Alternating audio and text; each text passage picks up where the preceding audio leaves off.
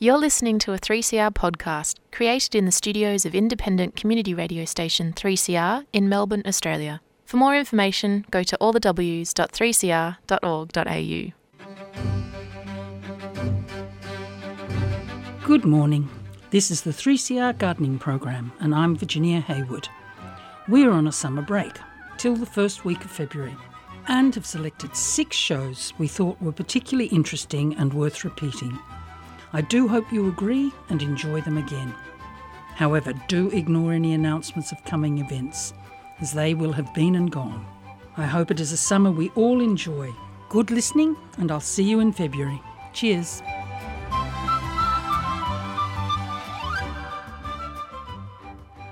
The 3CR Gardening Show is coming to you today from the Woiwurrung Nation. We acknowledge the Wurundjeri people as the traditional owners of this land. We recognise the practices of care and cultivation of the land and waters by the First Peoples and pay our respects to their elders past and present. Wherever you are and wherever you garden, we encourage you to know whose land you're on.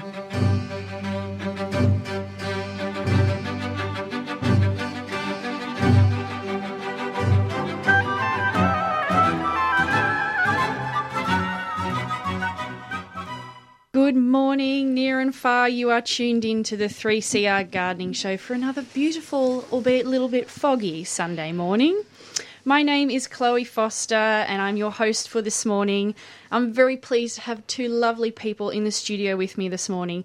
Stephen Wells, horticultural therapist, and Emmaline Bowman, a landscape architect and boss lady at STEM Landscape Architecture.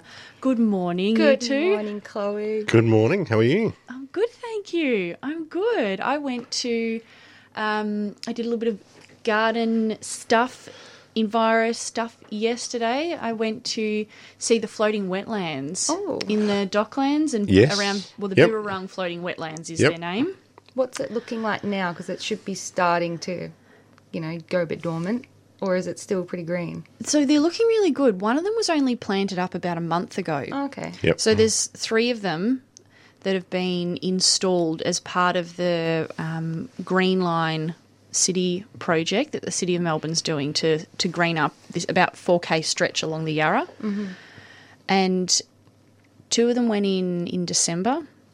One of them is looking particularly well. Mm-hmm. The other one it's doing all right, but the one just that went in March is looking really well. Okay. It's still looking really well too. Must be still fresh. Warm. I mean, we've had those really weird warm days last week, which were like even in the evening felt humid. So I guess that keeps it going for a bit longer. Mm. Yep. Yeah. The other ones that are right at the Docklands near the bridge, the pedestrian bridge going over. So one of them is near, it's called Library on the Dock, which is the library in the area of Victoria Harbour, which is the harbour directly behind Docklands Stadium. Yep. That one's looking okay. It's been in since December. Then there's one near, what's it called? It's called Yarra's Edge. So it's downstream from the Pollywood side. Yes, on the cities on the opposite side of South Bank. Correct. Yep. No, sorry, on the South Bank side, on the South Melbourne side. Yep. Yeah, that one is looking the best. So it's right near a footbridge. Yes, that's the one. I'm going to be very ignorant here. I can't remember the name of the bridge, but it's the one. It's the snake, the eel bridge. Yes, it is. Which I love. So it's a really that's cool. why it sticks out. Yeah. And I do believe I saw some further in the river on the city side. There's a couple right near the aquarium. Yes. Yeah, so that's what they call turning basin, which is where the ships used to turn when they would come up and drop everyone off at Customs House. Yes. So that's the most recently installed one. Great, yes, because I remember going on a walk with the landscape conference. Oh, yeah. And they were talking about, we saw those ones near the eel bridge. Yeah. And hearing a bit more history about the context of why they wanted to put them in and back in, and where the river edge used to be, with those the last 2 you're talking about. Yeah, there's 3 different plant palettes that they've used for the 3 different sites, and the plant palettes represent sort of the different vegetation classes that used to grow along the Yarra River. So, sort of salt marshy, like there's saltbush growing in there. I haven't seen them. I saw the one with the lithium and had milfoil and all those sort of things. Yes. It's really interesting because they're growing, the substrate they're growing in is a layer of scoria and mulch on top. And the plants have been planted into the scoria and then they're growing in the water. Yep. Yeah. And there's saltbush there. There's aquatic grasses and rushes like juncus and Carex. yes. Yeah. Yep. They do particularly well in a scoria or rock base. Because if you want like a really good filtration or a clean filtration within water, you should put it in rock. But I always put it in soil because I love the milfoils and that because they like the sediment. Yeah. But they could play with that. Yeah. I know there's a few companies that are sort of competing with each other with the technology for these sort of green infrastructure projects. One of the things that got me really excited, so the grasses were really fantastic to see, and I just assumed that that's what they'd be completely made out of.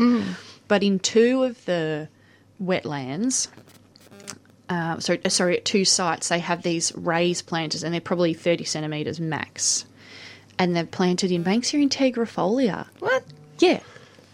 And the Banksia integrifolia was in, so the coastal Banksia, it's at the Yarra's Edge and the Turning Basin one near the aquarium. Yeah. In the raised planter, and the Yarra Edge one, which is the one that's looking the absolute best. So, like, if you're going to go check these out, go to Yarra's Edge. It's got so much new growth on it, and it is absolutely bursting. I reckon they probably put it in, something around a 6-inch pot size or something. Okay. It looks like, I was 20 metres away, but I had binoculars. About 20 centimetres new growth on it. Okay. They're really flourishing. Like, the leaves are out. They're not curled up. Yeah, right. They're not drooping down. And how you're saying they've been planted on the floating... In a raised planter. In a raised planter on the island. So they're sort of like, it's a wicking. Yeah. It's sort of wicking. Okay. Yeah. Interesting. So as far as the shrub layer goes, which I didn't expect to see a shrub layer, they're looking really good. The other larger shrubs that they've put in is a Leucopogon parviflorus, which is one of the coastal heaths, which grows in dunes along Port Phillip Bay. Sandy. Not necessarily in water spots. Yeah, anyway, it was looking good too. I need to have a look at You this. need to check it out. Yeah, I do. I need to get out more. And yeah, what have you been doing with your time? Yes. Oh, I did a biofertilization course. Hang on, we'll get to that in a minute. Okay. I'll tell you about the last plant. Okay. It was a Melaleucas squarosa, I think. So obviously the Melaleucas would absolutely love growing in the water. But the plant roots have been directly popped into the scoria. And it's looking really good. It's a 1-year trial that they're doing. Okay. Yep.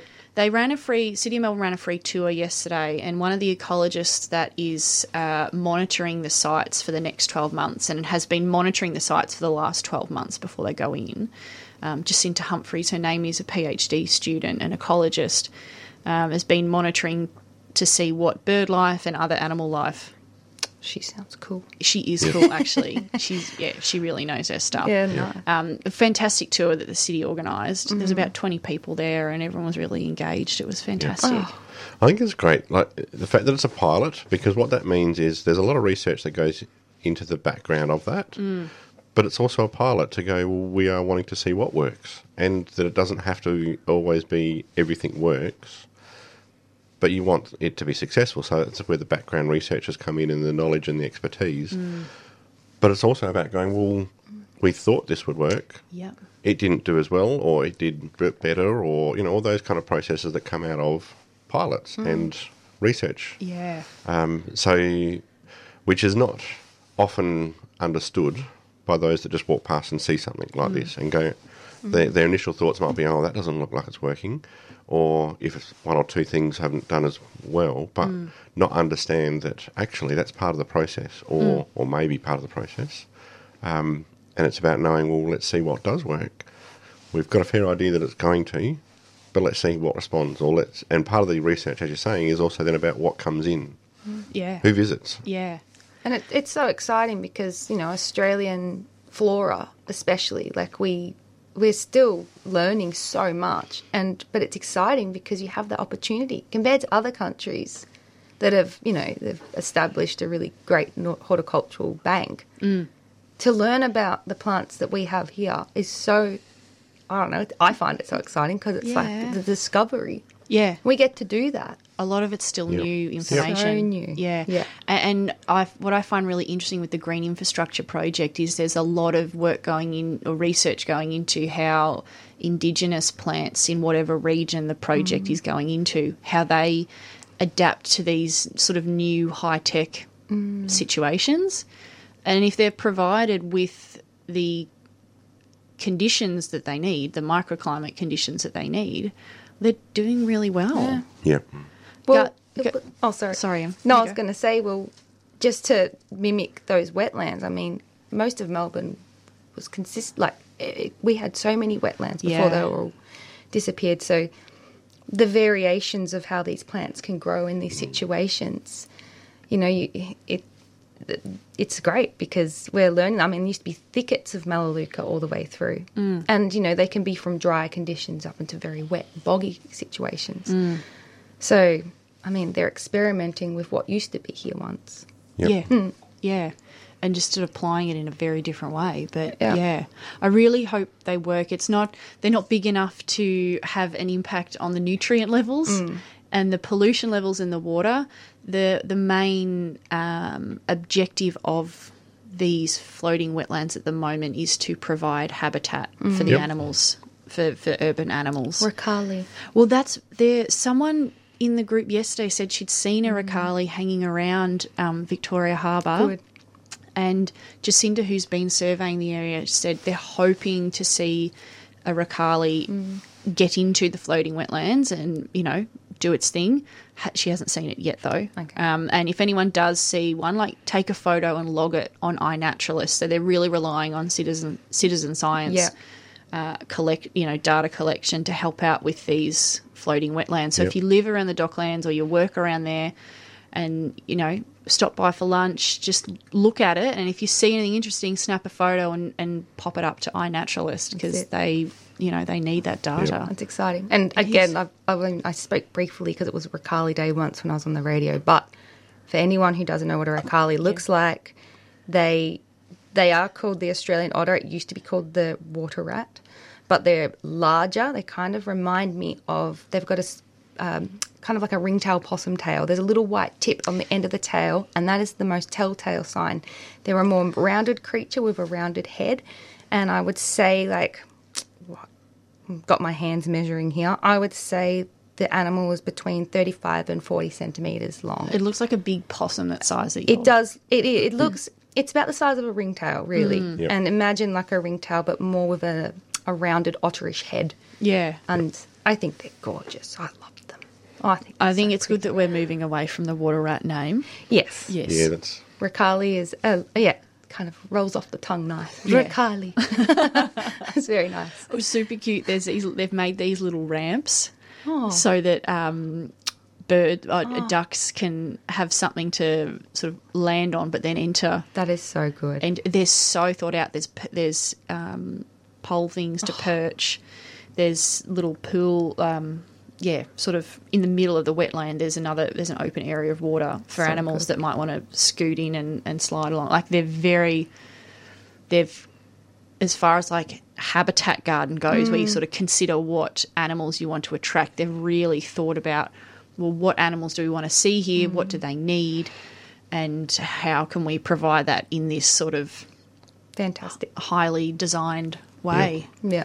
Yeah, cool. Yeah, really impressive. The other great thing that's come to mind is that, similarly, we've got these in the botanic gardens in different areas, but here's it's being used and trialled, and the intent is for it to have a different feel in that part of the Yarra.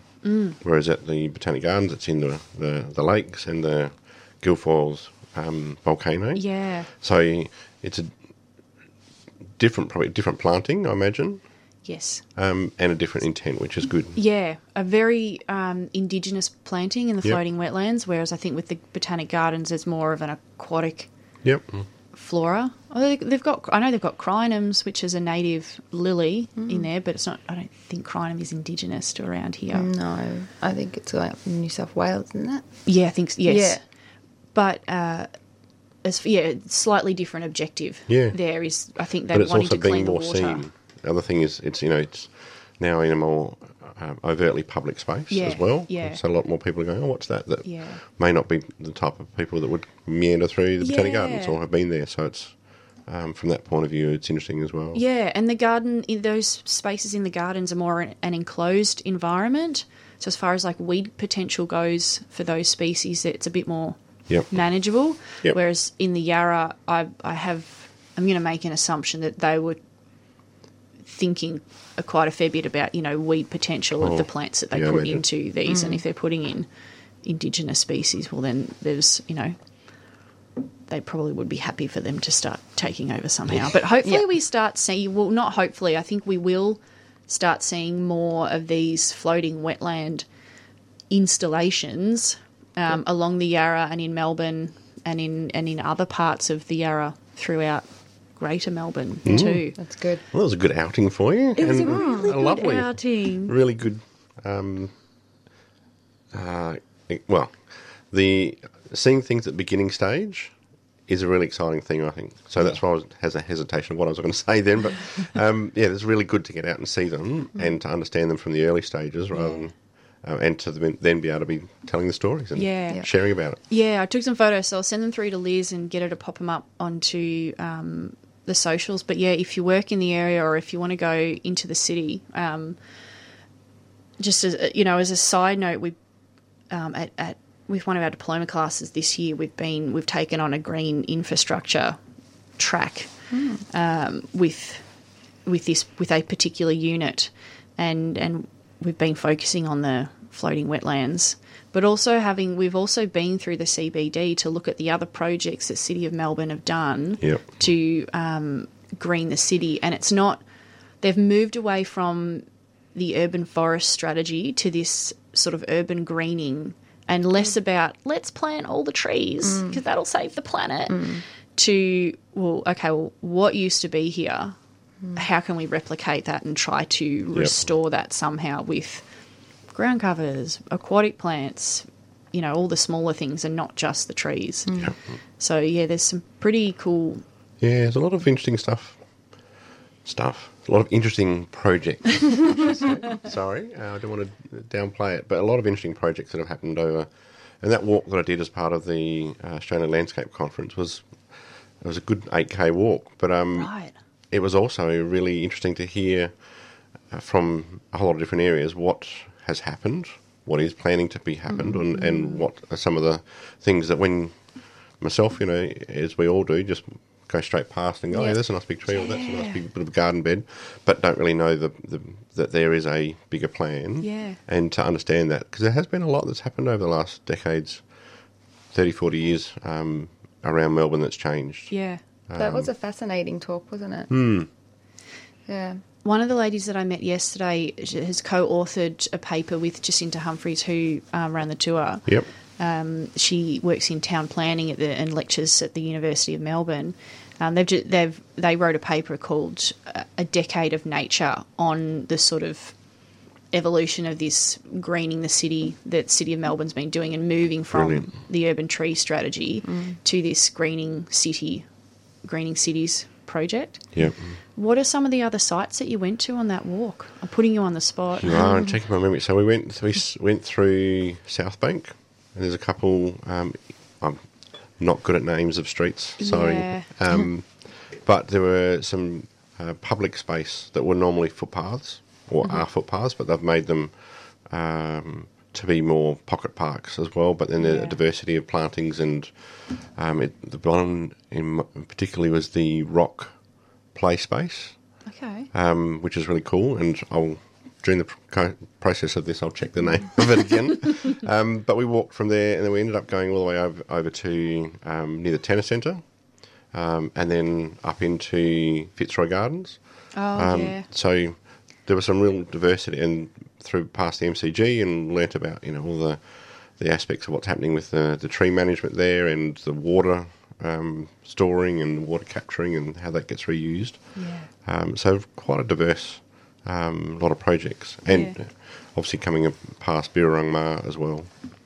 Did you? Oh no, I don't know whether you went to this in the same day, but I saw you made a post on Instagram recently of Guildford Place, Guildford Lane. Guildford Lane, yes. Guildford Lane.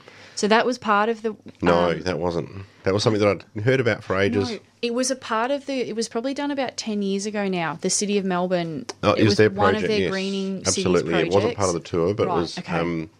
something that I'd heard about for years. Yeah. And went, I must get there, and was like, right, I'm there in the city. I am going. I'm going now. Come on, Stephen. That's been one of the laneway greening projects that's been very, very successful. It is, and I still to learn more about it. But with the wonders of posting something, there were others that added information about it, which was really interesting because, yes, I don't think it was started off as isn't this wonderful activity, but it evolved into a wonderful aspect of accepting what it was and what then people have added personality and character to have the wonderful achievement of it is now. So it's definitely part of the City of Melbourne's work. Yeah. But the origins of it were a little different as well. But it's a cool little spot. And you go, it was really interesting because I spent the time, like I walked in and went, oh, yeah, this is cool, but went, oh, yeah, there's some pretty good standard plants in there, which then you realise, you stop and think a bit more about that and go, well, that has to be the reason. It's got to be good, hardy, tough plants, and that's the environment. But then as I pushed against my, let's just have a look and a walk, I stopped and slowed and saw the little nuances, the little bits of the little plants, the interesting aspects of the door entries, the art, some of the murals, and all those aspects that add the richness of the character to a space. And it was like, wow, this is pretty cool. Where else can we do this? Oh, can I do this at work? Can I do this at home? Like, what am I? Yeah. So that's what I really enjoyed, that process of immersing yourself. Like you were describing with going and seeing the wetland projects. When you immerse yourself into something and learn a bit more about it and just stop and slow, you go, oh, wow, this is actually a lot more to it. Yeah. It makes me want to buy Boston ivy and grow it up every wall of my house when I see those, particularly Guildford Lane. I mean, it's doing really well. Yeah, and it's pretty harsh in there. So to explain that better, it's a tight street, so there's not a lot of direct, intense sunlight all the time. I think it runs east-west, Guildford Lane. Yeah, that rings a bell. Which means it would probably get a decent amount of hot summer westerlies. Yep. Which would be pretty harsh for them. And some of those winds that come through the city some days too. That roars through. Yeah. So it's finding pockets or niches and working out, well, what can we do here? Wherever they may be. There's always a spot for a plant. There is. And what was this biofertilization? Biofertilization course that you did? Well, it was out towards Torquay area, and it was on a big farmland, and it was this guy called David, and he was running the course through a land care operation, and he was going through different recipes for biofertilization. So for those who don't know what that is, it's you're creating like a living culture, and the recipe can be made, there's many different ones, but the one that we ended up making was with a milk solid, molasses, water, and a rice. And you put it in a container for about a month. And you put it on the ground. And the thing that it does is... Does it ferment for a month? It does ferment. Yeah. And then when you put it on the ground, what happens is this living organism, or like a yogurt culture in a way, it improves the plant's capability to absorb nutrients. And what it also does, it sort of helps the soil, and it eliminates a lot of bad things too, like your red-legged earth mites and things like that. And basically, the guy hosting it was saying a lot of the products that you buy off the counter, like your sea salt, Charlie Carp, they're not that good anymore. So a lot of them, Charlie Carp, for example, really there's only 1% carp in it now that it's been bought out, and they just fill it with urea. He went through like every single product, and it was like mind-blowing. It was almost like, I feel bad like talking about it at the moment, but it was like basically most of the products on the market They're watered down. are really watered down. Yeah. They still obviously help, but not to the point of, you know, what they used to be when they were in their infancy. Yeah. But, we were given all these different recipes for different applications depending on what you wanted to use. In this sense, it was for quite large-scale, like agricultural operations. So I was asking things, you know, more catered to or tailored to what we do. And it was great because he's like, you can still do all this, but what you should do is you just grab a bit of soil from the area and pop that into the mix. Yeah. So you're bringing in and stimulating those fungi or, you know, that sort of bacteria content that's local. Yep. And bringing that into the soils. Sort of like giant lab tissue culture stuff on a different scale. Yeah. But in the backyard. Yeah, but it was so good. Yeah. And we got all these different recipes. There was, you know, there was ones that you could even use, like, you know, fermented meats and things like that. Like, it was, full on. But the farm that we visited was like a 2,000-acre farm, and they started using it, like, on large scale because it's just, it's so much better than even fertilizers. They're like, forget it. Like, we're not buying these agricultural fertilizers anymore. So they had these vats, and one of the farmers said he literally, this is going to sound a bit yucky, but he went to the abattoirs and he was using the stomach contents. I can't remember the name of it. It's called I'm not even going to say. It's got a name. But he was getting that in its, you know, fermented grass material. Let's call it haggis. Haggis. That's you got the haggis. Anyway, he put that in a vat with molasses, all these sort of things, churning it. They had obviously a hard thing with the fibrous material, so that was extracted, and then it was used as like a liquid, put into different vats, different stages of fermentation, put on their paddocks, and you could see the paddocks were just growing beautifully. They had even trialled it where they spread it, and pest species of insects completely gone. And it was just, the life of the plants were just, they were just so healthy. Wow. How did you find out about this? Well, I have a wonderful client turned friend, and we did a project up at Parapara. It was a farm rehabilitation project.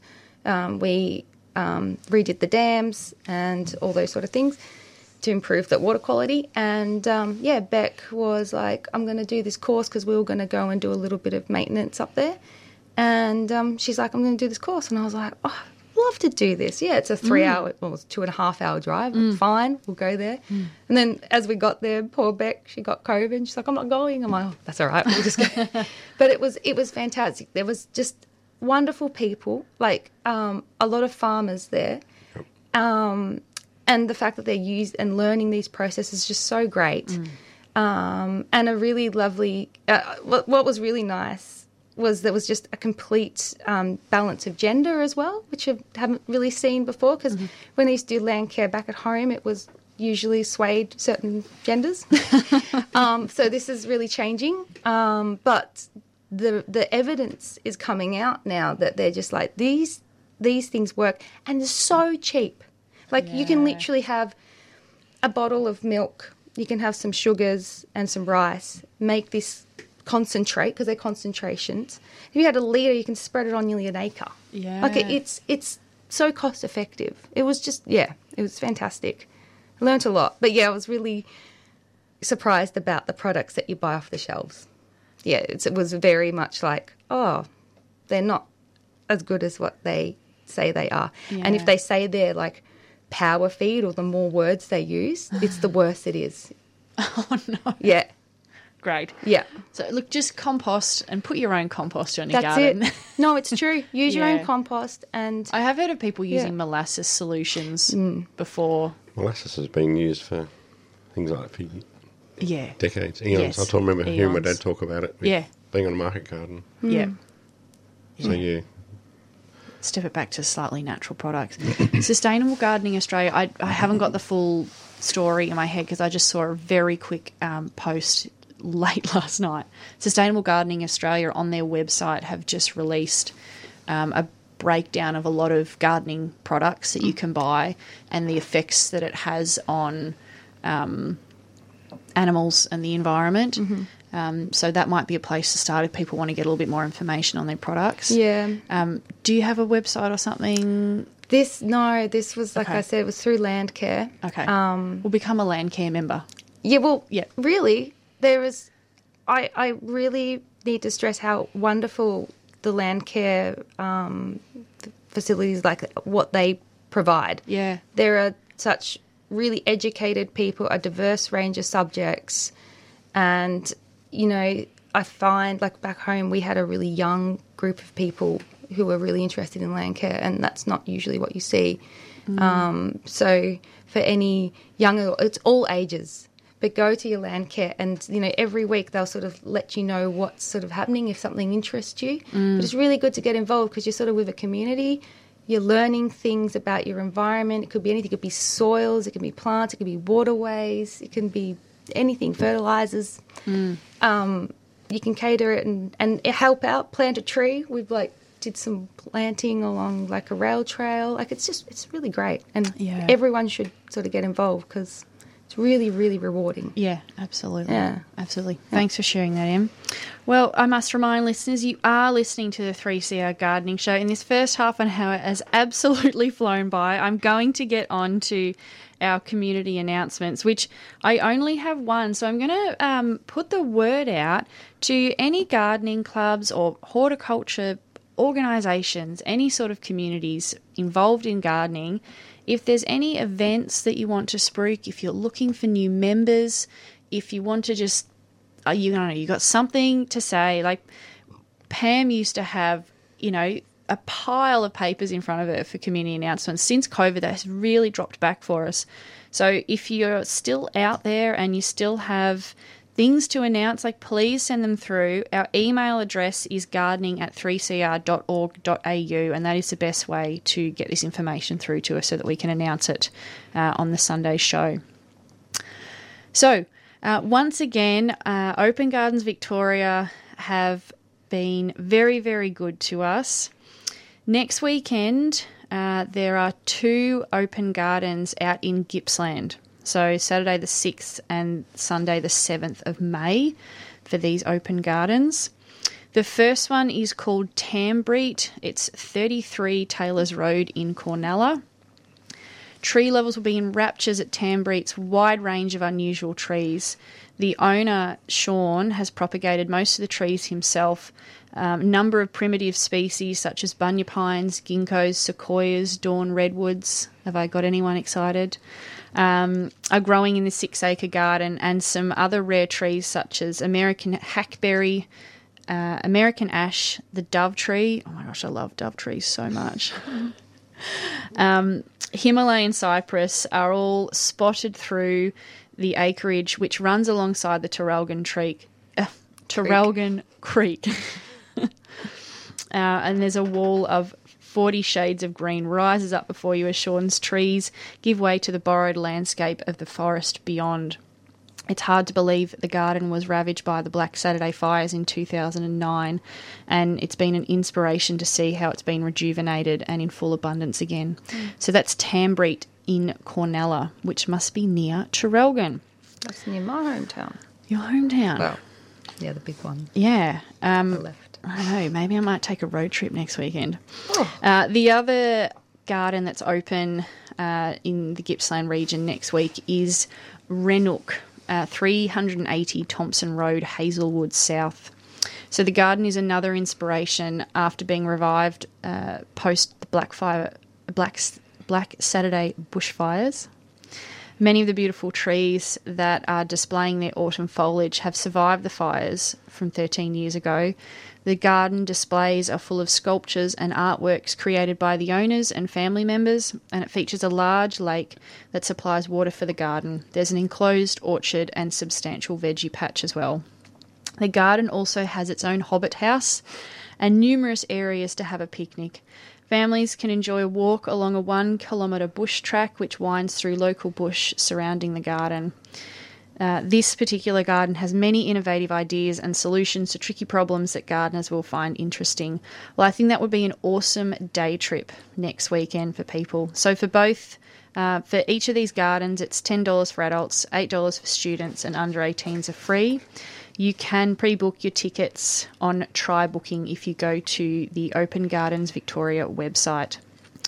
And as usual, they have donated a double pass for each of these gardens for our 3CR listeners. So if you want to jump on those, give us a call on 9419 0155. And I will open that phone line up for anyone that wants to call in.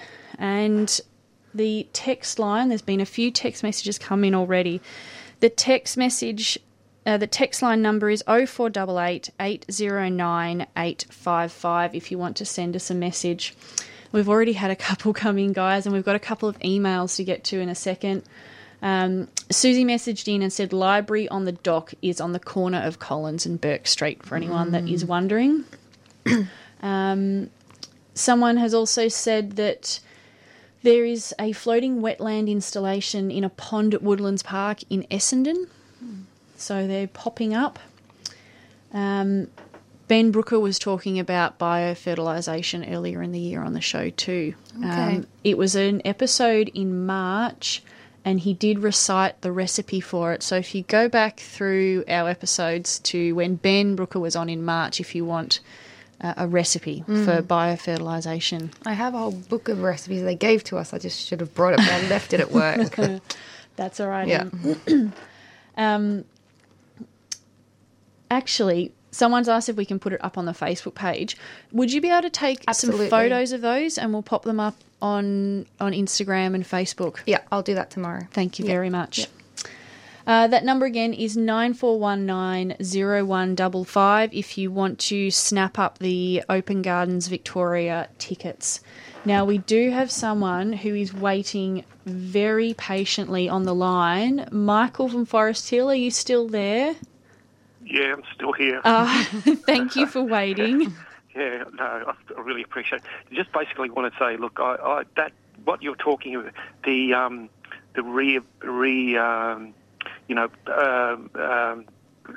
putting back what was in the bioregions of Melbourne, it's something that I've been dreaming about for years. Yeah. And you've just it's magic. It's totally fantastic to hear. That's basically what I wanted to say. Oh, good. Yeah, thank you for calling. Yeah, it's really encouraging to see restoration, environmental restoration happening. Yeah. Absolutely. Oh, absolutely. Incredible stuff. So thank you. You're welcome. All, yeah. Oh, good. I'll get out of your way. Thank you. Thanks for calling up and saying that. Appreciate it. See you later. Okay, Bye. you. Okay, bye. All right, let's get to an email quickly. Well, not quickly. Let's get to an email. So Bron from the southeastern suburbs has emailed about a lily-pilly hedge that she's had issue with. So she had to remove a lily-pilly hedge which had beetle damage and some disease damage that she thinks. The leaves had a whitish, silvery, mildew-like appearance. Didn't want to spray it. The hedge was 1.5 metres wide, faced north, got a lot of sun for most of the day, but some of it was in shade from neighbours' overhanging trees. She has had to replace all of them and is planning to replace it with a mixed native hedge to provide habitat for small birds. She plans to use prickly wattle, leptospermums, melaleucas, banksias and illyrias, but asks us, can you please comment on whether you think the disease which affected the lily-pillies will be a problem for the new plants or other natives? And we had a look at the photos that she sent too, so thanks, Bron, for sending those photos along as well. What do you guys think? We had a little bit of a discussion, didn't we? I thought, and it was only from the photo, that I actually thought it was all insect damage. And that white residue was sort of like the leftovers, whether it's mealybugs, aphids or white fly or something like that. And it looked like it had a bit of burn on the leaves, but it was really hard to tell with the photos. I mean, insects have been rife because of the wet and it's been humid, and that has been quite a big issue recently for the last few years. You don't know if this is going to infect other plants, but I mean, waterhousia and lily pillies, syzygiums, they all have quite a luscious leaf which can be prone to things. So I think if you mix it up with quite a diverse hedge, that always helps, because you're bringing in better species, a diverse range of species. When we're speaking even about the biofertilization course, like even putting in like a little culture like that, like we were saying, it improves the plant health and helps improve the availability of nutrients for the plant, so it might be worth doing something like that. Yeah. I would also suggest, like, if you are looking into the hedge, things like prostantheras and westringias and things like that, because you can start to get, I find for some reason I get a lot of praying mantis for some reason, I've found, and I don't know why, but maybe it's just hanging around else. A particular plant. Yeah, my westringia for some reason. Oh. I give it a trim and it's full of them. But maybe there's maybe it's feeding off something else in there. I don't know. But yeah, diverse hedging is fantastic. And while she's got the opportunity with the plant, with the lily pillies that have been removed, is to do some soil work. So whether it's some of these more eco-friendly, the biofertilisation products or ingredients, or just, compost. And organic matter, some leaf litter or whatever. And if you don't mix that into the spot. I was just going to say, if you are close, if you don't have all those products, I always get like a 3-way soil from Fulton's, which is like a manure and compost. I like Is that a particular product that they have? It's called 3-way soil, and there's one called 5-way soil. So 5-way, I think there's 3 different types of manure and a certain type of compost, sand and soil. So but it's really good. Yeah. It improves it. And all the plants that she mentioned would do well in that sort of mix, even though it's quite nutrient heavy. They'd be fine. I think the Banksias might struggle in a mix like that, but the other ones will go, rip a beauty. Like, I don't know this sort of nutrient level before. Yeah. I don't put a lot. Like, it depends on what you have. Okay. Definitely work a little bit through. Yep. But if you want to improve. The other thing that Bron mentioned was that the hedge was in shade from neighbours' overhanging trees at 2 ends, an ash and an elder. So maybe talk to your neighbours about giving those a prune just to open up the airflow a little bit around. I mean, there'll always be a bit of competition, or not a lot of competition with the well-established trees. Yeah. So yes, hence doing a bit of soil work as well, and opening up a bit of light. Yeah. And giving them a bit of extra TLC in their establishment phase will help kick them on. Yeah, absolutely. Hopefully that's helpful, Bron, and all the best. Another email from Anne from Northcote.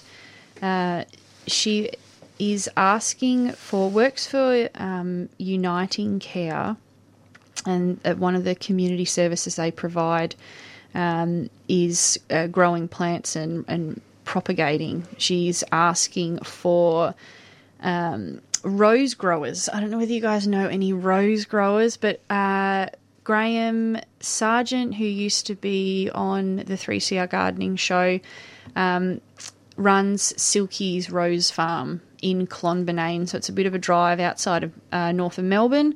But they would be the people I would go to chat about how to grow roses and to get hold of some material as well. So, and get onto Silky's Rose Farm.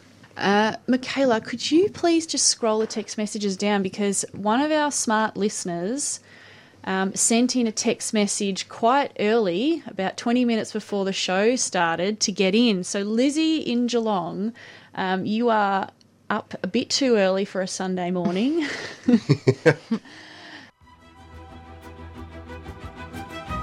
This is the 3CR Gardening Show, and I'm Virginia Hayward. You are listening to a summer repeat of one of our better shows. Keep enjoying. Hang on, Lizzie, I've just seen a cooler that's been sitting there for a while. We're going to get back to Lizzie and apricot trees in a moment, but we will say good morning to Max in Thornbury and stop you from waiting for too long. Hello there. Yeah, hi. Thanks for being patient. Oh, no, that's fine.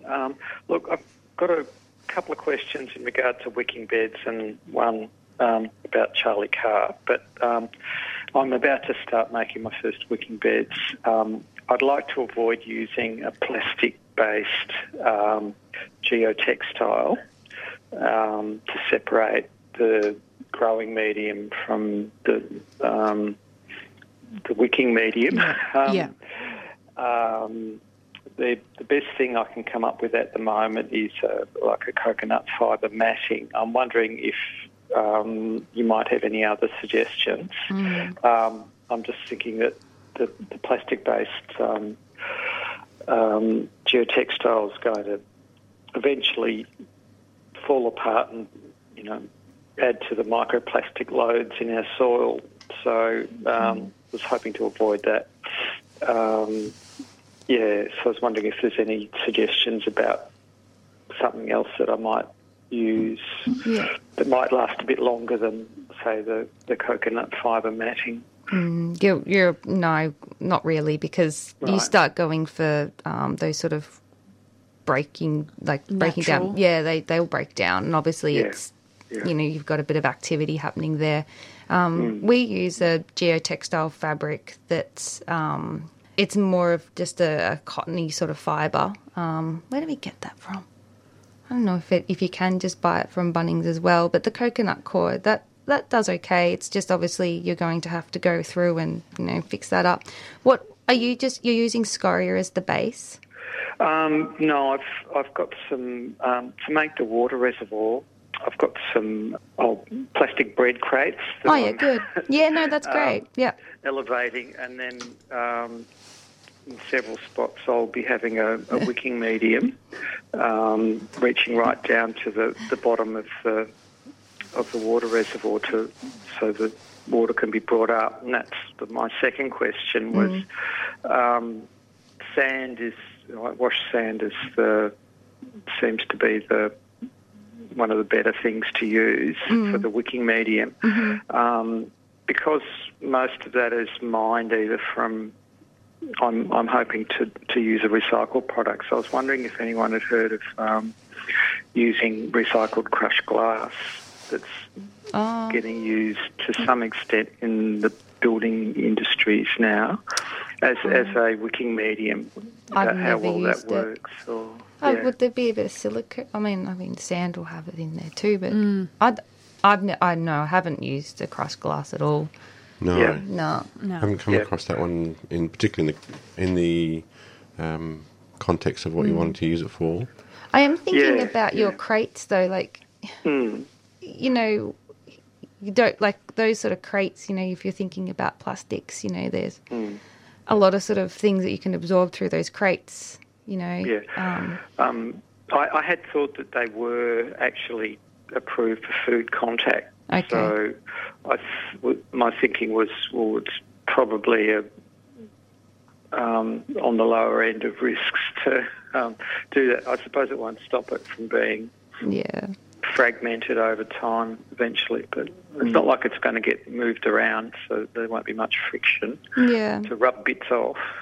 But I mean, if you've got other ideas, I just look at there's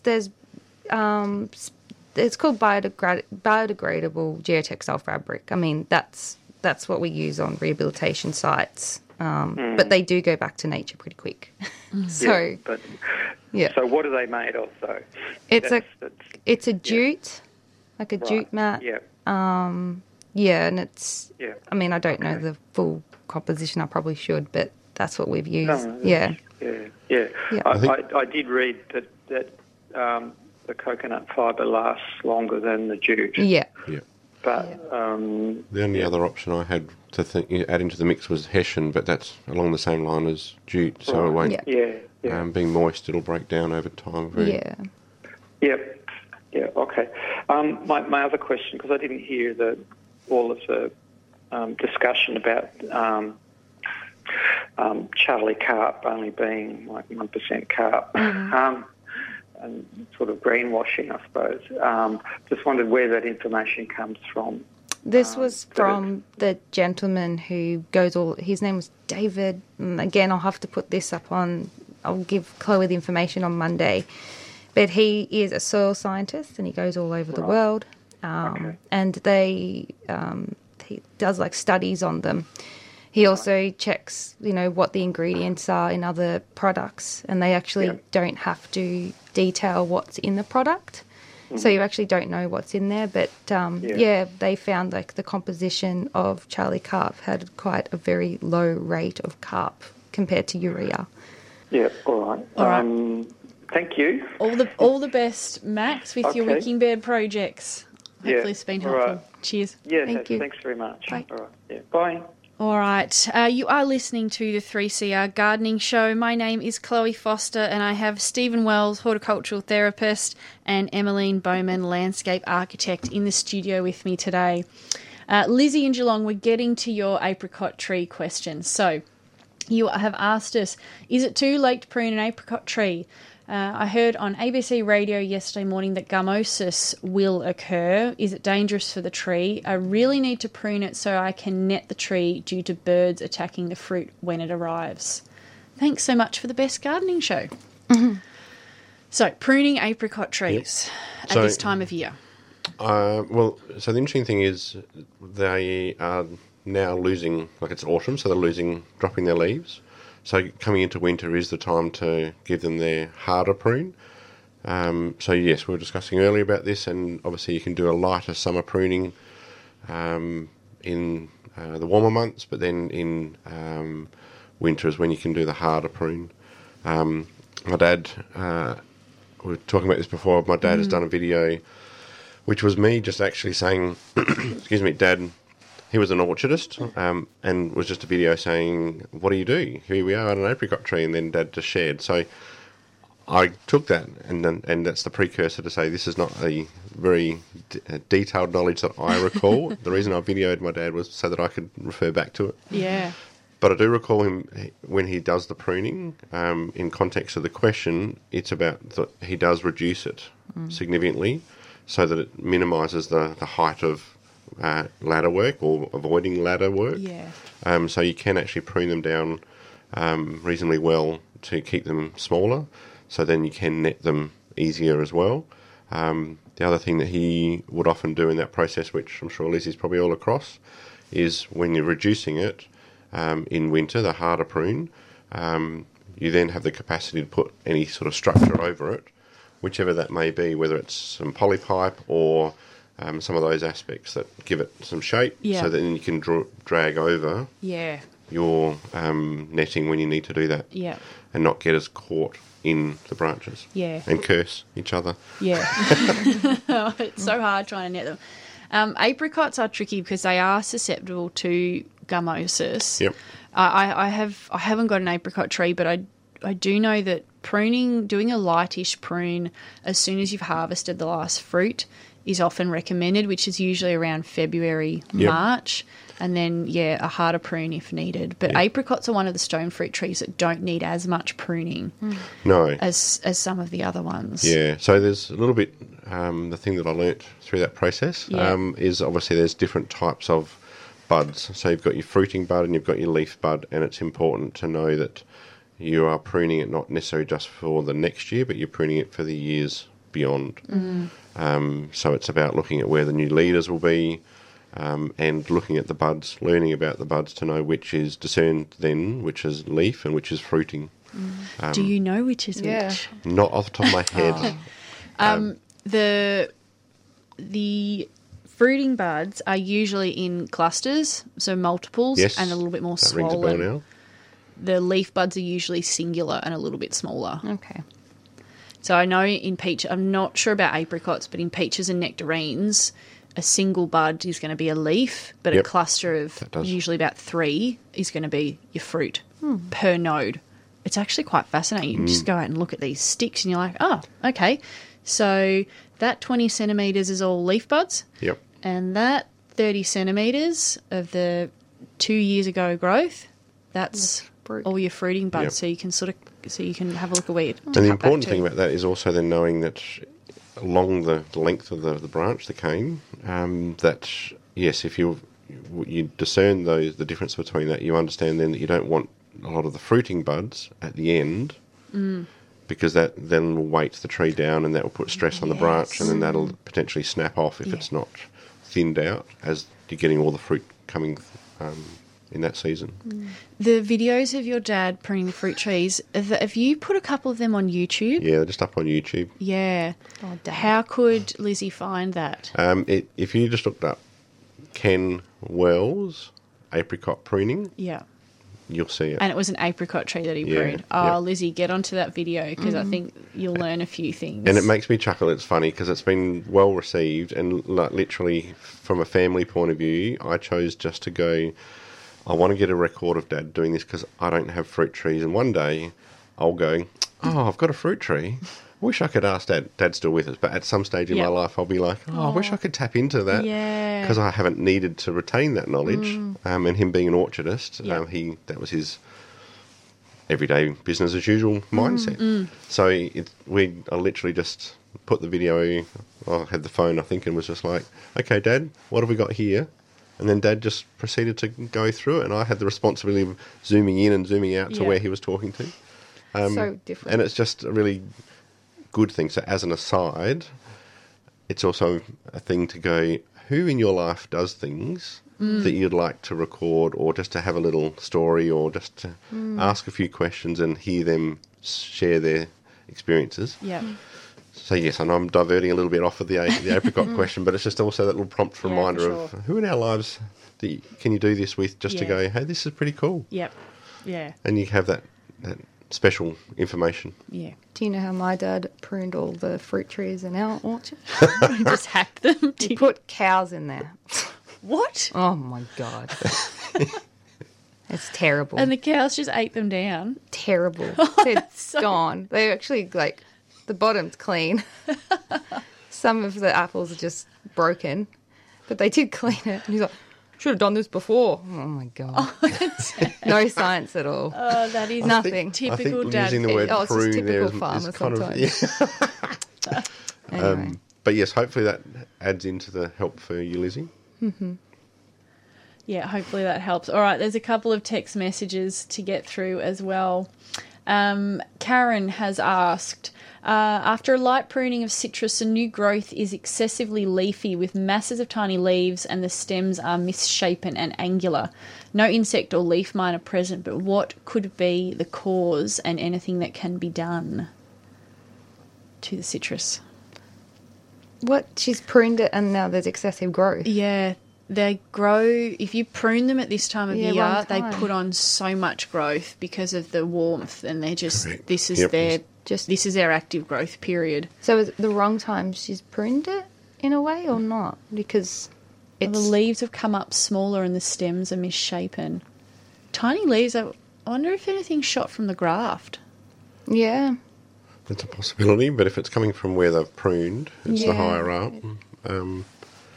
I don't think there's any cause for too much concern, but if there's a lot of growth coming up, you might need to thin it out. So when citrus trees do get a hard prune or a prune, so many dormant buds are activated towards the end of those pruning points, and you do need to thin it out sometimes if they've been pruned in active growth period.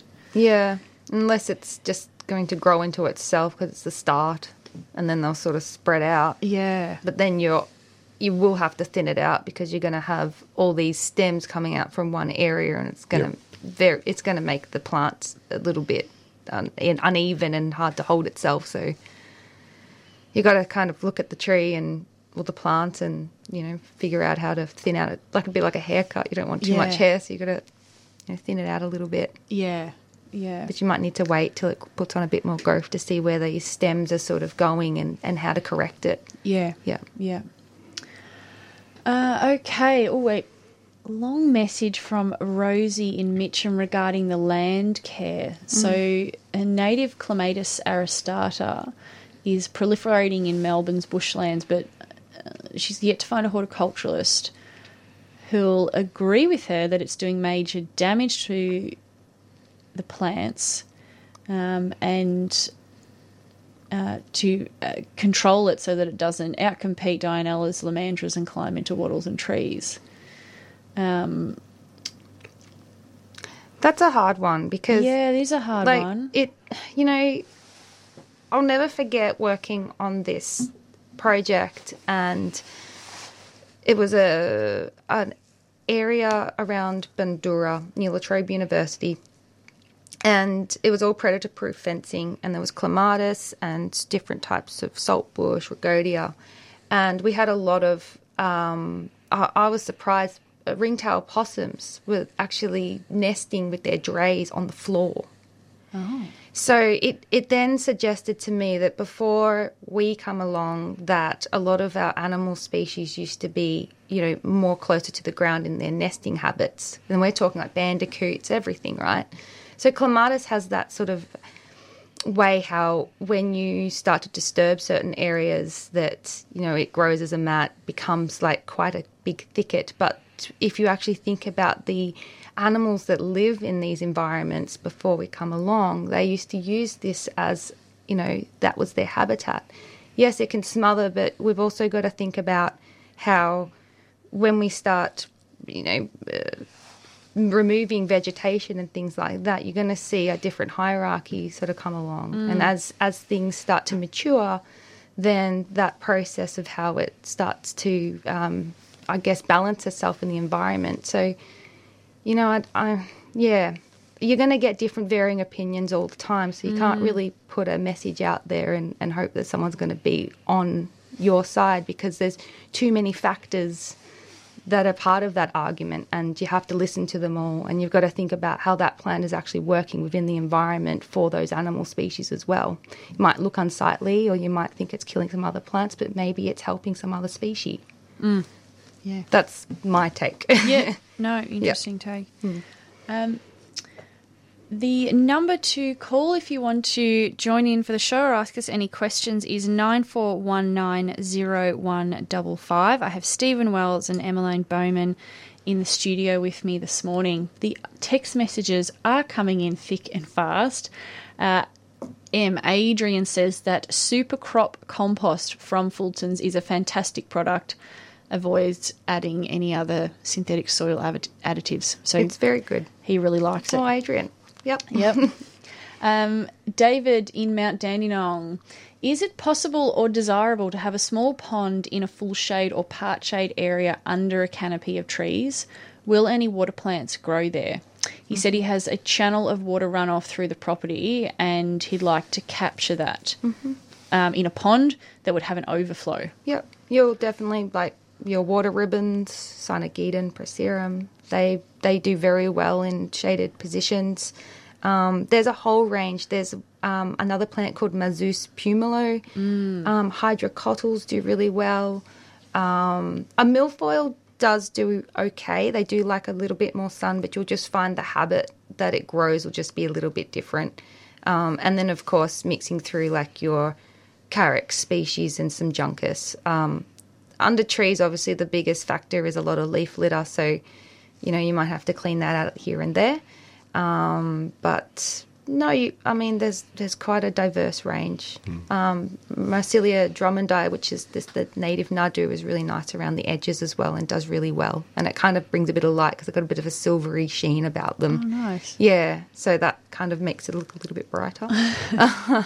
But, yeah. I think my suggestion to David would be to get either you or a landscaper in to help with that pond so that you can get the water level, so you can get the levels right so that the water can come and go naturally and not flood out everything or do any further damage. Yeah. And that's so get someone in. Overflows, Look at how it holds and where you want that water to exit and come in. Hearing all about that yesterday. I was at an open garden, Victoria Open Garden in Park Orchards. Yes. And a really interesting project because the house and garden were conceived and described from the beginning stages rather than the house and then they go, oh, we want this to happen now in the landscape as an afterthought. It was given the fact that there was a lot of pond work, rock work to do to go with the lay of the land as well. They did a lot of that before, and then the house was built, and then obviously some other landscaping work after that because of access as well.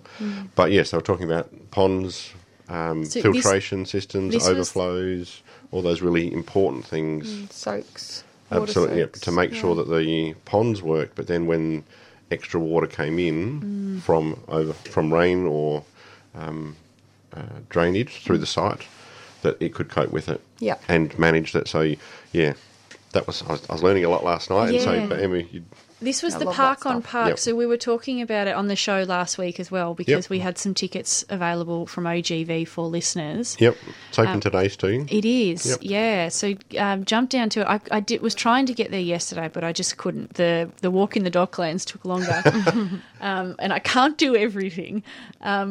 You were saying, Stephen, that one of the really cool things about the design is they thought about the landscape before they thought about the house. Yeah, it was all part of the process, as in it wasn't an afterthought. I love that. And it was the owner, the client, the couple, understood that from the beginning, which is, as you'd both appreciate, so appreciate is like music to our ears to hear that, to go... It's really hard. It doesn't usually happen. No, so it was really interesting. Now, it needed to happen with this project because there were some other really cool things, like there was a water feature river in the house, under the floor. Wow. So you'd be very alert to the nuances of the challenges of that. Yeah. But it was really fascinating to hear, and that whole huge aspect of people who are wanting to create a new build or do a new build, but have landscape designers, architects involved from the beginning to understand how the house, and this was a huge example because it literally was an open inside-outside kind of feel, and it just wouldn't have worked any other way because it was overtly designed to be connected to the landscape.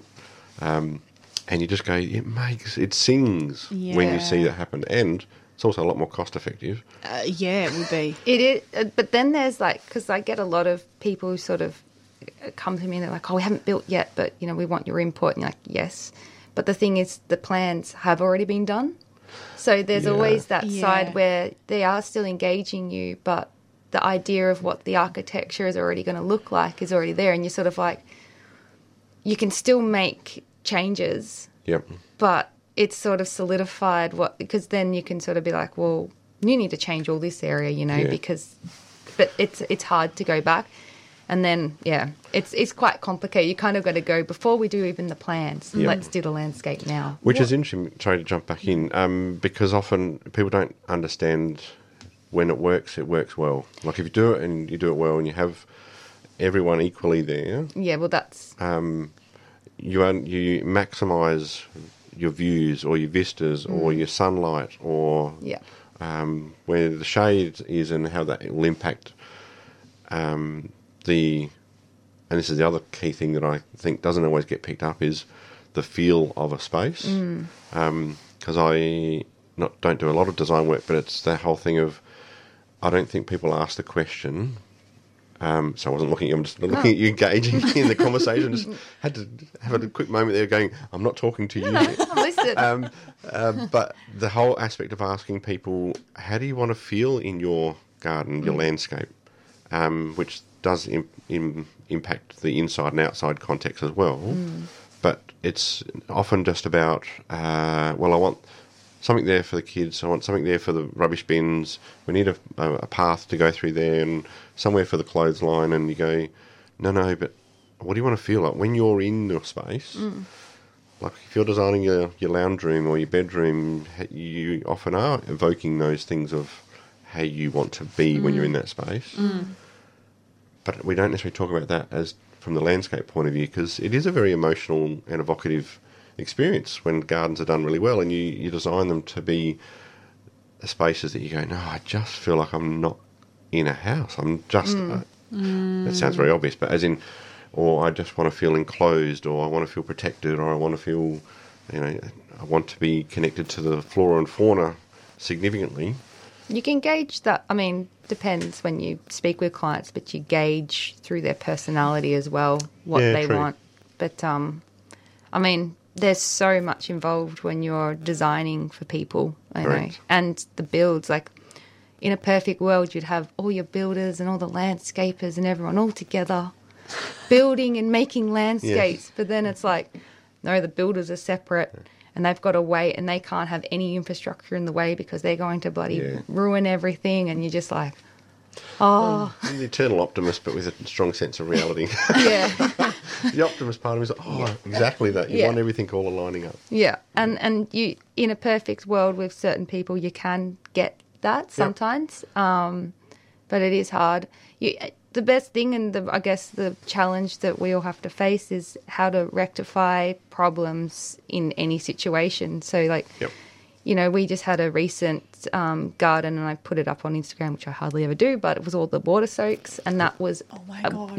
And that was... I love that so much. Yeah, and that was to respond with water issues. And, you know, Bridget, she had issues where it would absolutely flood and it went down. There's actually like a flood overlay and it would go underneath her massive ute and then into the neighbour's yard.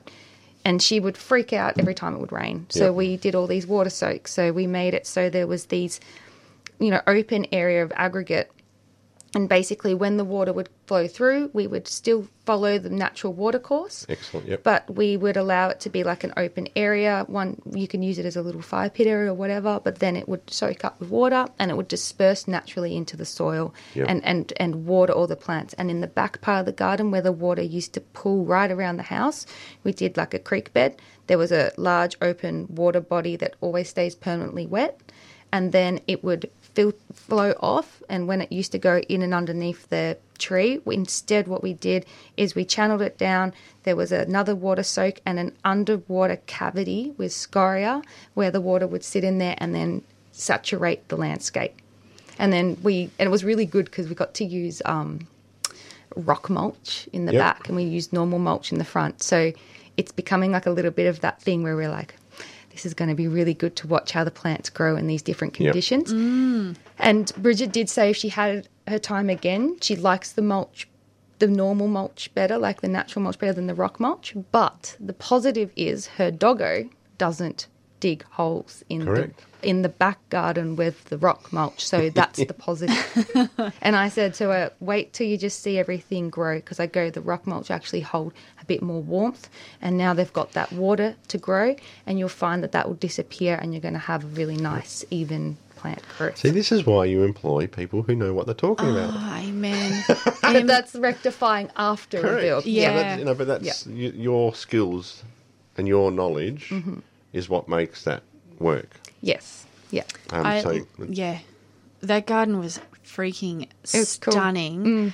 But what I loved about it is how you dealt with the water. You didn't dig trenches and connect the drainage up to the stormwater. You kept the water on site so that it could filter through. Because there's something I think about quite often is that because of stormwater and drainage that we put in our built-up areas, regional areas and suburban and city areas too, is water isn't soaking into the ground anymore. So we're not replenishing our groundwater supplies. Now, not necessarily going to be an issue in 10 or 20 years' time. This is sort of thousands of years, sort of this is more of a geological timescale, but our stormwater, goes out into the river. And I've sort of been thinking about it because I've been looking at these stormwater harvesting projects at Fitzroy Gardens and Queen Victoria Gardens through work, and just thinking about how we deal with water in our urban areas. We push it, we capture it, put it into reservoirs, and it's our drinking water, not knocking that. But, we're not letting water soak into the ground anymore. And we get heavy rain and people freak out that there's big puddles or a certain area of their garden floods. And my mum and dad's garden, the back corner in really heavy rain has always flooded. But a couple of days later it soaks in. So they've never done anything about it. Yeah, well, that's a natural soak. It's nice. a natural, it's a natural soak, and I love that instead of just putting in drainage pits and diverting it away, you were like, well, no, let's keep it on site. Let's let it soak in, and that water is going to be soaking through the ground and replenishing the groundwater stores, which we do pull water from. Oh yeah, yeah. And I guess you make, like, a lot of people sort of see, like, you know, an area that's low lying and they've got water that's soaking, and they sort of see it as this muddy, boggy pit, and that was why we sort of transformed it to have a gravel base. So, you know, in a summer day, it can be a functional space. You can put something on there. You can walk on it, and it's easy to manage if you wanted to pull out if there is a little bit of weed or whatever. But of course, these, you know, water issues is site dependent, because, you know, there is really great initiatives in certain areas, like, you know, the rain gardens and things. But we had one project where, you know, they wanted a rain garden within a space that was only 10 square metres. Right. And to do that with the fall of the bluestone laneway behind it was nearly impossible. And it was really hard. So we did like a rain garden on the bike shed, but it was on a roof, you know, and that worked fantastically. We did a little bit of a soak in the garden itself. But, you know, what I'm trying to get at is we need more initiatives where when one house can't obtain like a soak, we need it that either the landscape, a parkland or something compensates for it. Or, you know, how do we change development in a way that, you know, where, we are naturally balancing our water issues instead of it going straight into stormwater. If all of these houses are apartments and they've got tiny little spaces and they can't deal with the water because, you know, it's going to be overloaded when we have a downpour, then that water should be channeled out and then into a parkland, and we have the floating wetlands, or we have those places. And we really need to think differently about how we're using water in our urban environments, because it is literally the amount of water that's captured on your roof is the amount of water, what was it? It was like for every water that we drink, it runs off our roof and goes into stormwater every time we have a rain event, the exact same amount that we're consuming or something like that. It's huge. That's the so loss much water. is so much. And, you know, Melbourne and all cities are built on fertile floodplains. Yes. And we turn it into impervious surfaces, and we channel that water into the river systems, and it just flows out, you know, into Port Phillip. It's a crime. Yeah. It's an absolute crime. It's a crime that we build infrastructure, you know, really close to water's edge. I always say it should be 500 metres to a kilometre away from any water system. And I know that's not going to happen now, but we really need to be thinking better about what we do with our water, because I'm very passionate about how water works in our landscape. And what we're doing in cities is really bad. Yeah. Really. Yeah.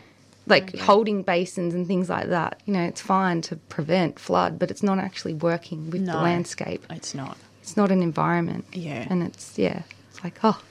I do find it encouraging with particularly what City of Melbourne's doing, but local councils that are installing rain gardens. But but maybe the next step is these larger parkland areas is to have ephemeral ponds where we can divert water in heavy rainfall events so that it has somewhere to soak for a little bit. Mm-hmm. And if it's dry in summer or dry for half the year, well, that's fine. Yeah, you're seeing that in some of the new developments where they've got natural water bodies. Anyway, they are capitalising on it and utilising them as part of the open space zones to capture runoff.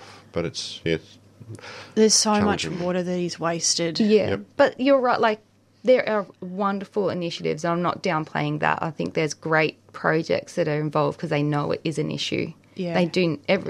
Councils understand, and I know the limitations of built environments. But I think what gets my goat up a bit is when I see new developments and they are doing sort of wetlands, and things like that, with a domination of sort of juncus species, and but it's sort of still a holding basin rather than a soak. Yeah. And so that's where I wish that there is a bit of a change, and I guess it just comes down to like who's going to bring that to the forefront of how do we start to navigate our new developments where the houses and the gardens all start to work together to move water into these and let it naturally work through the landscape again. Have these beautiful gardens. Think of that sort of utopia green city. But you can do it. Yep. But it is going to be a little bit of time and it can't be just fast infrastructure built up. And that's where the problem is. Yeah. It's just timing. People just want it quick. Yeah. Yep. And that's when we fail. Everyone fails if you rush into things. Yeah. No matter what you do. And if it's not planned properly, there's plenty of these sort of projects that look good when it's first finished, but it turns out to be an absolute mess, and the drainage doesn't drain where it should, and the water doesn't go where it should. Yeah. But there's projects where they've retrofitted older areas to make them more, water friendly, or to turn it was something that used to be a drain and they've turned it into a wetland now or something like that. There's the retrofitting projects. They can work if they're designed, by people that know how to do it and Well, we and construct retrofit. it. We're doing that to places, You find a problem and see the best way that you can navigate around it. And we can do it. Yep. But we can do it both ways. We can do it at the start or we can do it at the end. Yeah. But we do need time, and you need to observe, and you need to put the right process. And, of course, sometimes it still fails, but learn from it. Yeah. But we're all doing. Yeah. Yeah, absolutely. Yeah. You are listening to the 3CR Garden Show. I have Stephen Wells and Emmaline Bowman in the studio with me this morning. We have a caller online who's been, again, waiting very patiently. Anne, are you still there? I am, thank you. Thank goodness. I'm so sorry to keep you waiting like that. So interesting, and I'm totally on board with the water capture and, more sensible approaches to how we just chuck so much good water away. Yeah. And, so many hard surfaces. I think about some of those large retail complexes with flat roofs that, they would be such a good source of capturing water, but all they do is drain it away and fill the car parks with concrete, and there's no way that you're going to get, good water capture there. So it's a shame. So thank you for answering the question about the rose. I wondered if that Graham, was but you. I couldn't think which Graham it was, and I couldn't get it. So I'll see what we can do there. But my question is, I've asked this before. I've got this tricky Pittosporum hedge. It's an Irene Patterson. It's failing, so I've decided I'm going to ditch it. And I've got a couple of things in mind. One is a clethra, and the other one is a Cootamundra wattle. So I need about 6 or 8 of them, and I would like to keep them as a uniform hedge. I do appreciate what you were saying about diversity in the hedging. So the problem was sooty mould, and the soil's been really made poor, I think, by the Pittosporums. So I'd need to build that up. But what do we think about maybe Cootamundra wattle, which I think's got interesting foliage? How much room have you got width-wise for your hedge? Width-wise, 500. I wouldn't be putting a Cootamundra wattle in as a hedge. It's a big tree. Okay. Yeah. Yeah. And they don't necessarily respond, or they don't respond well to constant clipping to keep it quite narrow. So 500 mil is quite narrow. Yeah. So I don't think you'll get the density that you're necessarily wanting or desiring. How come you selected the Acacia baileyana? Was it the leaf colour or another particular feature? Is that the clethra? No, the Cootamundra. Oh, yeah. It just had an interesting... I went to Cranbourne Gardens and I was a bit more... I looked at everything and I thought, no, there's a small-leafed option, a wattle, but I didn't really like the lack of interest in the foliage, but the Cootamundra's got quite interesting colour change to it. And so, because the Irene Pattersons are not that dull leaf that the most common Pittosporum is. I wanted that nice creamy variegation, and the new sprouts come out really nicely coloured. And that's why I chose it years ago, but it's been more than 10 years. I think it's lived its life, and it's causing... Time for some change. It's not well. I have to do something. I've got some plants here, which I was going to talk... We haven't got to plants yet. And I was going to talk about today, but they are actually really good hedge options. Yeah, and I'm just thinking one of the ones you brought in, Em, is the Euchryphia lucida. Yeah. There's the gilt edge there's a variegated Euchryphia. And it looks like a Pittosporum. Yeah. And it's a lot more slower growing. But it's got a prettier flower. It's really pretty. And, Euchryphia lucida, but the one that Karanga that I saw, a white trimming all around the leaf. Yeah. And I think if you like this variegated form, I think this would do really well. And you've got a shaded aspect too, don't you? Because the trees are overhanging. No, that was the other. That was another one. Sorry. Yeah. Oh yes. I had a street tree, but it got it's destroyed. They're going to put another one up. It'll take a bit of time to grow. They haven't done it yet, and so I've gone from having a quite shaded area. Well, it's a west facing. Oh, it's west facing, and it's clay. Maybe not the Euchryphia. The tree will come eventually, but it'll take a bit of growth. Go, Stephen. I'm just trying to think of what would work that's going to be in that 50 centimetre sort of size, hedge size. There's a grevillea called grevillea, is it candelabra or something? And it's like an upright grevillea. And that might, I'm just thinking of your maintenance as well, like something that, you're not going to maintain as well. I mean, they always say, like Tom says it at work, and I've just had a mind blank, but, it's about having a slow-growing hedge. Yeah. Yeah. Craig says that too. Yeah. I'd like it to be around 2 metres eventually. So does that mean that I look for something that will grow to a 4 metre height because I'll be hedging it? Maybe not necessarily 4, but 3. 3 to 2.5. Yeah. So either something that falls into the large shrub category. What do we think about a clethra? That's quite pretty. I'm not familiar with clethra. It's an exotic that I've heard the name of, but I'm not super familiar with it either. Yeah, Stephen. I'm the native lover. I'm mentally walking through the large shrub section at Karanga Nursery. It's called lily of the valley tree. Do you know that one? The clethra. Yeah. The common name. Does that make any sense? I think that would probably be suitable. Yeah. Yeah, they're really nice. I think that would probably be suitable if you wanted to go with a clethra. I'm just wondering about the aspect, though. It's a lovely plant.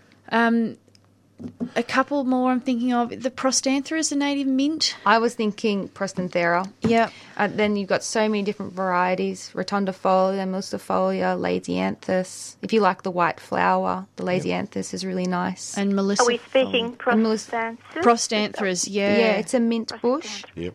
And you get like a profusion, depending on which variety you get a profusion of purple flowers. And if you go for Lasianthus, that's, Christmas flowering, white flowering. I'm thinking if you like the clethra and you like that sort of, that white flower.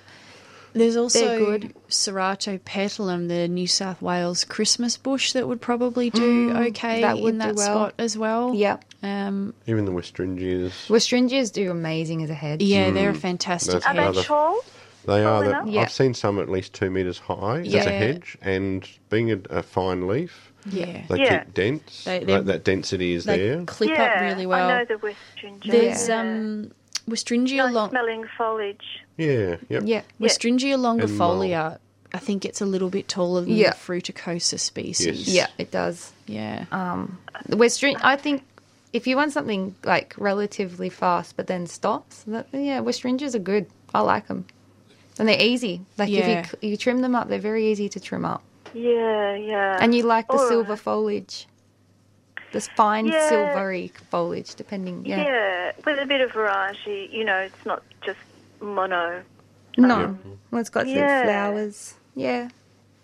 All right, guys. All right. Happy hedging. If you want to go natives, take a trip up to Karanga. They've got an information sheet on plants suited for hedging and screening in their information booth, and have a wander around the large shrub section and you can see the plants, have a look at the list and see what you can find if you want to go down native route. Yeah. Good go, isn't it? All right. Many thanks. No worries, Anne. And a great program. So interesting. Thank you. Thank you very much. Cheers. Bye. Bye. We're going to get to plants in a second, guys. Just a couple of quick text messages. Lizzie from Geelong says, thank you so much for the apricot information. You guys are wonderful. Thank you. And a listener, Michaela, can you just scroll down a tiny bit? A listener has messaged in with some of their childhood garden memories, Stephen. The only plants we had were Pittosporum undulatum hedge and a Japonica camellia. My father insisted on pruning the camellia every year when it was in bud. Which is a real... Yes, so just thinking about the hedging before, there's some beautiful flowers, but if you're going to hedge them, you're going to miss them. Or you make sure you pick your time. So You've got to pick your time. Kay from Nutfield, many thanks to Stephen for providing the YouTube details of your dad's apricot pruning video. It's wonderful. Aww. And another listener who would prefer their name to remain silent because they kill rosemary. She had a great Sunday at the Yarra Valley Plant Fair last week. The stalls were really good. However, I was too embarrassed to ask this. I've killed my rosemary, had it for 20 years right at the front door, gave it a light prune, and now it's dying off. What to do? Go out and buy yourself a fresh rosemary plant. And it is okay. Don't feel shame. Yes. We all have plants that we kill and we go, that just goes into compost now. And there's no shame in having a plant that you can't keep alive, because pretty much every one of us has something like that. Rosemary is an interesting one because if you prune it back too hard, they do die. So you need to leave. You need to leave foliage on it. So maybe you were a bit too enthusiastic, nameless. Pop another one in. Yeah, get a fresh one. As we've been saying, pop some nutrient back into the soil in that area because it's been depleted with that previous one. Give it a bit of food and happily grow another one. And there's a few different varieties of the rosemary too out now. So you can... there's ground covers, there's white flowering forms, and there's a few other different types. The number is 94190155 if you want to call us. The tickets for the OGV Gardens in Gippsland next weekend are still up for grabs if you want to take a road trip. So give Michaela a call and have a chat to her about it. I have Stephen Wells and Emmaline Bowman in the studio with me. We are going to get to some plants for the last 15 minutes. What do you want to start with them? 15 minutes. I know, it's flown. It has flown. Well, I did bring these because I was with you, Chloe, when I bought these, or one of them in particular. Yeah, and I bought the same one at the same time. Yeah, so I haven't put them in the ground yet. No, so have I. This is something I'm learning about, everyone. So this was over a month ago. This is over, Stephen. See, we all have plants that we can, not that these are dying. These are looking very healthy, might add. But yes, we all have those moments of, that looks good. Oh, exactly. Now, where am I going to put it? I have a spot for that in 6 months. And I want it now. Yeah, I want it now. But, and I mean, this is, we all experiment. We all want to learn new plants. So, Euchrophia.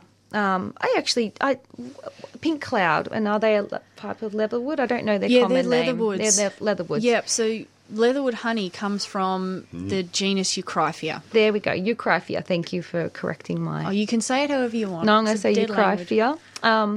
Now, apparently, when we were talking, that they're a beautiful shrub-like, or the Euchrophia lucida is a tree. It gets... I think it doesn't say it on this tag here, but it gets 3 to 4 meters apparently. It does look like Pittosporum. It does now that you say it, and I'm a bit disappointed. The tenufolium? But yes, but not in it's not in a bad way. I think it's a really, if it grows in the form of it in a tree, it's really, really beautiful. It's sort of got these ovate leaves, and they've got really interesting buds. Like I find when the new stem starts. It's got this little capsule bud, and then that turns into obviously another branch, and you've got a leaf set. But it's a very lovely hedging variety. You could use it as a hedge. The Morii especially. It's got these beautiful little white flowers, a very clean looking bush, but it does need a cool, moist environment. You need to be somewhere like, say, maybe in Caulfield or for us, out near the Dandenongs or places like that. So, or a south-facing wall. Something quite protected and moist and cool. But that's really exciting because it's a native variety that you can put into an area like that rather than, some of your other more common varieties. So, Euchrophia morii. That's So the morii has a beautiful compound pinnate leaf, if that means anything to anyone. So it's not a regular single, solitary leaf. It's a bit grevillea-esque. It is, yeah. But shiny green instead of more the dull green that some of the grevilleas have. I love the flowers of Euchrophias so much. They're really nice. So they're in. Oh my gosh, I've just gone blank. I'm not going to say what family they're in, what plant family they're in. But they have these on the morii. They're probably about 2 to 3 centimetres in diameter. Mm-hmm. Big white petals and then quite showy stamens. Yeah, white stamens as well. They're quite spectacular. They're very nice. Absolutely beautiful. And the lucida species has the same shaped flower, but it's a little bit smaller. Yes, and this is a pink flowering form. That's right. So I think a few weeks ago, Stephen Ryan was talking about the lucida. He was talking about the variegated one that we mentioned before. Yeah. But yeah, there's also this pink flowering one. Mm-hmm. And Karanga stocks lucida quite all the time. Morii is something that they get in every now and then, but it's always available. But it's one of those plants that doesn't look great in a pot immediately, but it's a fantastic garden plant. They're a small tree. Well, this is why you buy it and you put it in your garden and you learn its growing capabilities, and then we start putting it into your garden. and that's all part of the learning. Absolutely. The other thing, I always remember when I was doing my horticulture studies, I loved going to places like the Botanic Gardens and other established gardens, largely because you see trees that are established and shrubs that are established, and you go, cool, you look good. Now I know what you'll grow to. So it's very much about that learning process as well. And so seeking out gardens, nurseries that have some sections that are growing plants on as well. And you get that opportunity to go, you are what I want. You look nothing like that in the pot.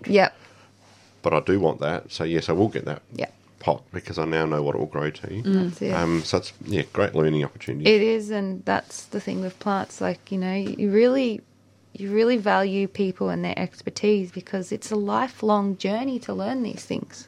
Honestly, it is. We're never going to stop. You'll never stop. No, you should never. I did want to... Well, we need to stop to rest. Well, not learning. Never stop learning. Everyone, yes, we need to stop to rest. Can never stop. Now, I don't know if I brought this in before, but I'm always talking about this. You love this plant. I love this plant. I just think it's just so good.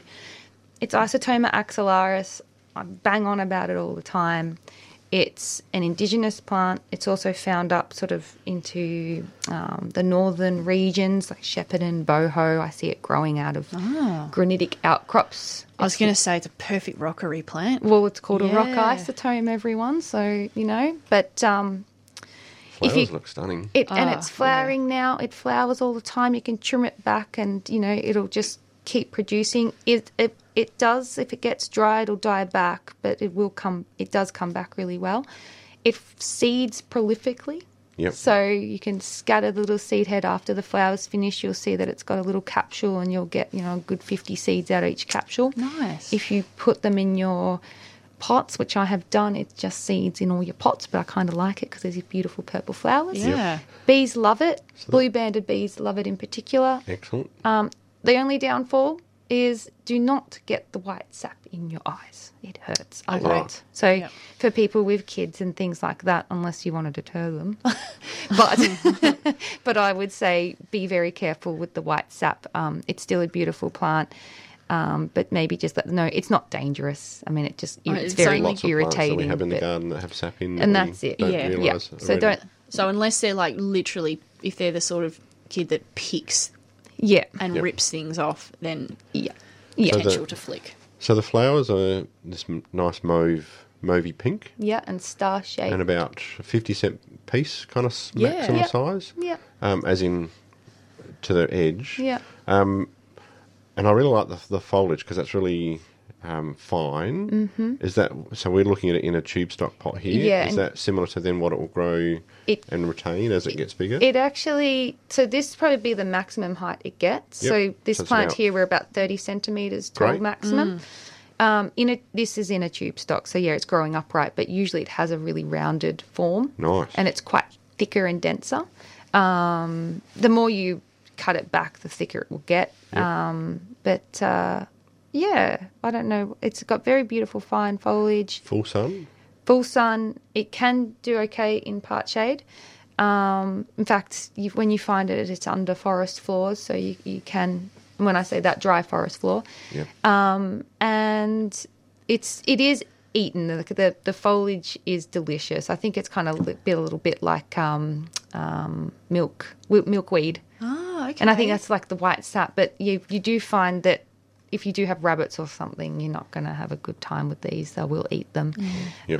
But yeah. I could also see it in a cottage garden. It doesn't look like I a use native it plant. all the time in cottage gardens. Yeah. That with the Veronica arenaria, Wallenbergia, Chrysocephalum. Love it. And that purple-yellow combination. It's stunning. Yep. And then it seeds with the Wallenbergia. So you just get constant flush. Flush. Excellent. Yep. Restorative. Anyway, they're my flowers. I've got more, but I think we're running out of time. We are running out of time. We've got time for one more plant that you brought in. Well, which one? Do we want to go for the acacia pendula or the nematolepsis? Let's go for the acacia. Done. For people in a slightly different environment to where the eucryphea and nematolepis will grow. I agree. So this is hot plant of stem at the moment. So we love... Well, the thing is, like, when you're doing wetlands and things, you don't want willows, but you want that willow-looking thing. So besides Gagira and things like that, we've got now the acacia pendula. So, hang on. Would you plant these close to a water body? No. So you wouldn't plant them like a willow? No, I wouldn't. But if I wanted something that's a little bit, obviously depending on your environment. Yeah. So we do have some places that are sort of out-rural and they've got a bit more of like a sandy loam soil. We can put it there. But this is a really lovely small tree, especially for inner Melbourne gardens. So it is acacia. It can be a little bit faster growing, but it's a beautiful tree with weeping silver foliage. I think it gets to 5 metres. Acacia pendula, which is quite an apt species name. Yes. Sorry, I'm creative with their names, don't we? Yeah. And so I'm a little bit wrong. So I've seen them at 5 metres, but they range between 6 and 12 metres, and their width is between 6 and 8 metres. That's very varied. It is a very varied. So it depends where it's growing. Basically, that's what that says. Yeah. So in a really good spot, it's going to do real well. But I mean, I've seen them on a streetscape going up down West Melbourne and also down towards Point Cook, actually. They're weirdly. Fantastic plant for Western Melbourne. And it looks so good. And they're just a stunning tree. I just think if you're looking for something with that weeping habit, silver foliage, nice dense canopy, just a really elegant tree, small tree, this is the one. And I just would like to plug it because we're always like, why isn't it used more? It's such a nice plant. I've seen it growing in gardens and street trees around Mildura in West and inland Western Victoria too, which is, I think it's from somewhere around South Australia, like inland South Australia, up that way. I haven't checked where it's from. I think it's somewhere up around there. Yeah. And they're just beautiful. The weeping silver foliage is stunning. And is it a pale lemony coloured? I think it's a pale coloured flower in comparison to some of the other wattles. Which is really quite nice. It's a very delicate, feminine tree. I think. Pretty, isn't it, Stephen? I wouldn't say pretty, as in... I do. But we describe things how we see them, which is perfect. Yeah. I think it's very graceful. Graceful is the best way to say. It looks stunning, the picture on the tag here. Yeah. I'd plant one if I had the space. Oh, yes, the space, yeah. We have come to the end of our chat today. This is one of the quickest gardening shows I've ever been a part of. There's some beautiful plants you've brought in, Em. Thank you. Someone has just sent in a text message. Isotoma axillaris is the purple flower that Em was talking about, that is good for cottage gardens. And you can get that from La Trobe University, Indigenous Nursery. That's where I get it. Yep. Western Plains Flora up in Wildwood. Cool. Vink. I'm sure a lot of places have it. Yep. Great. Thank you both for your time and knowledge today. It's been wonderful. Thank you. It has been wonderful. Appreciate it. Thanks, Michaela, for producing the show. Thank you to Liz for doing our socials, and Karina for the podcast. Have a lovely Sunday, everyone, and we'll be back again at 7:30 next week. See ya. Bye.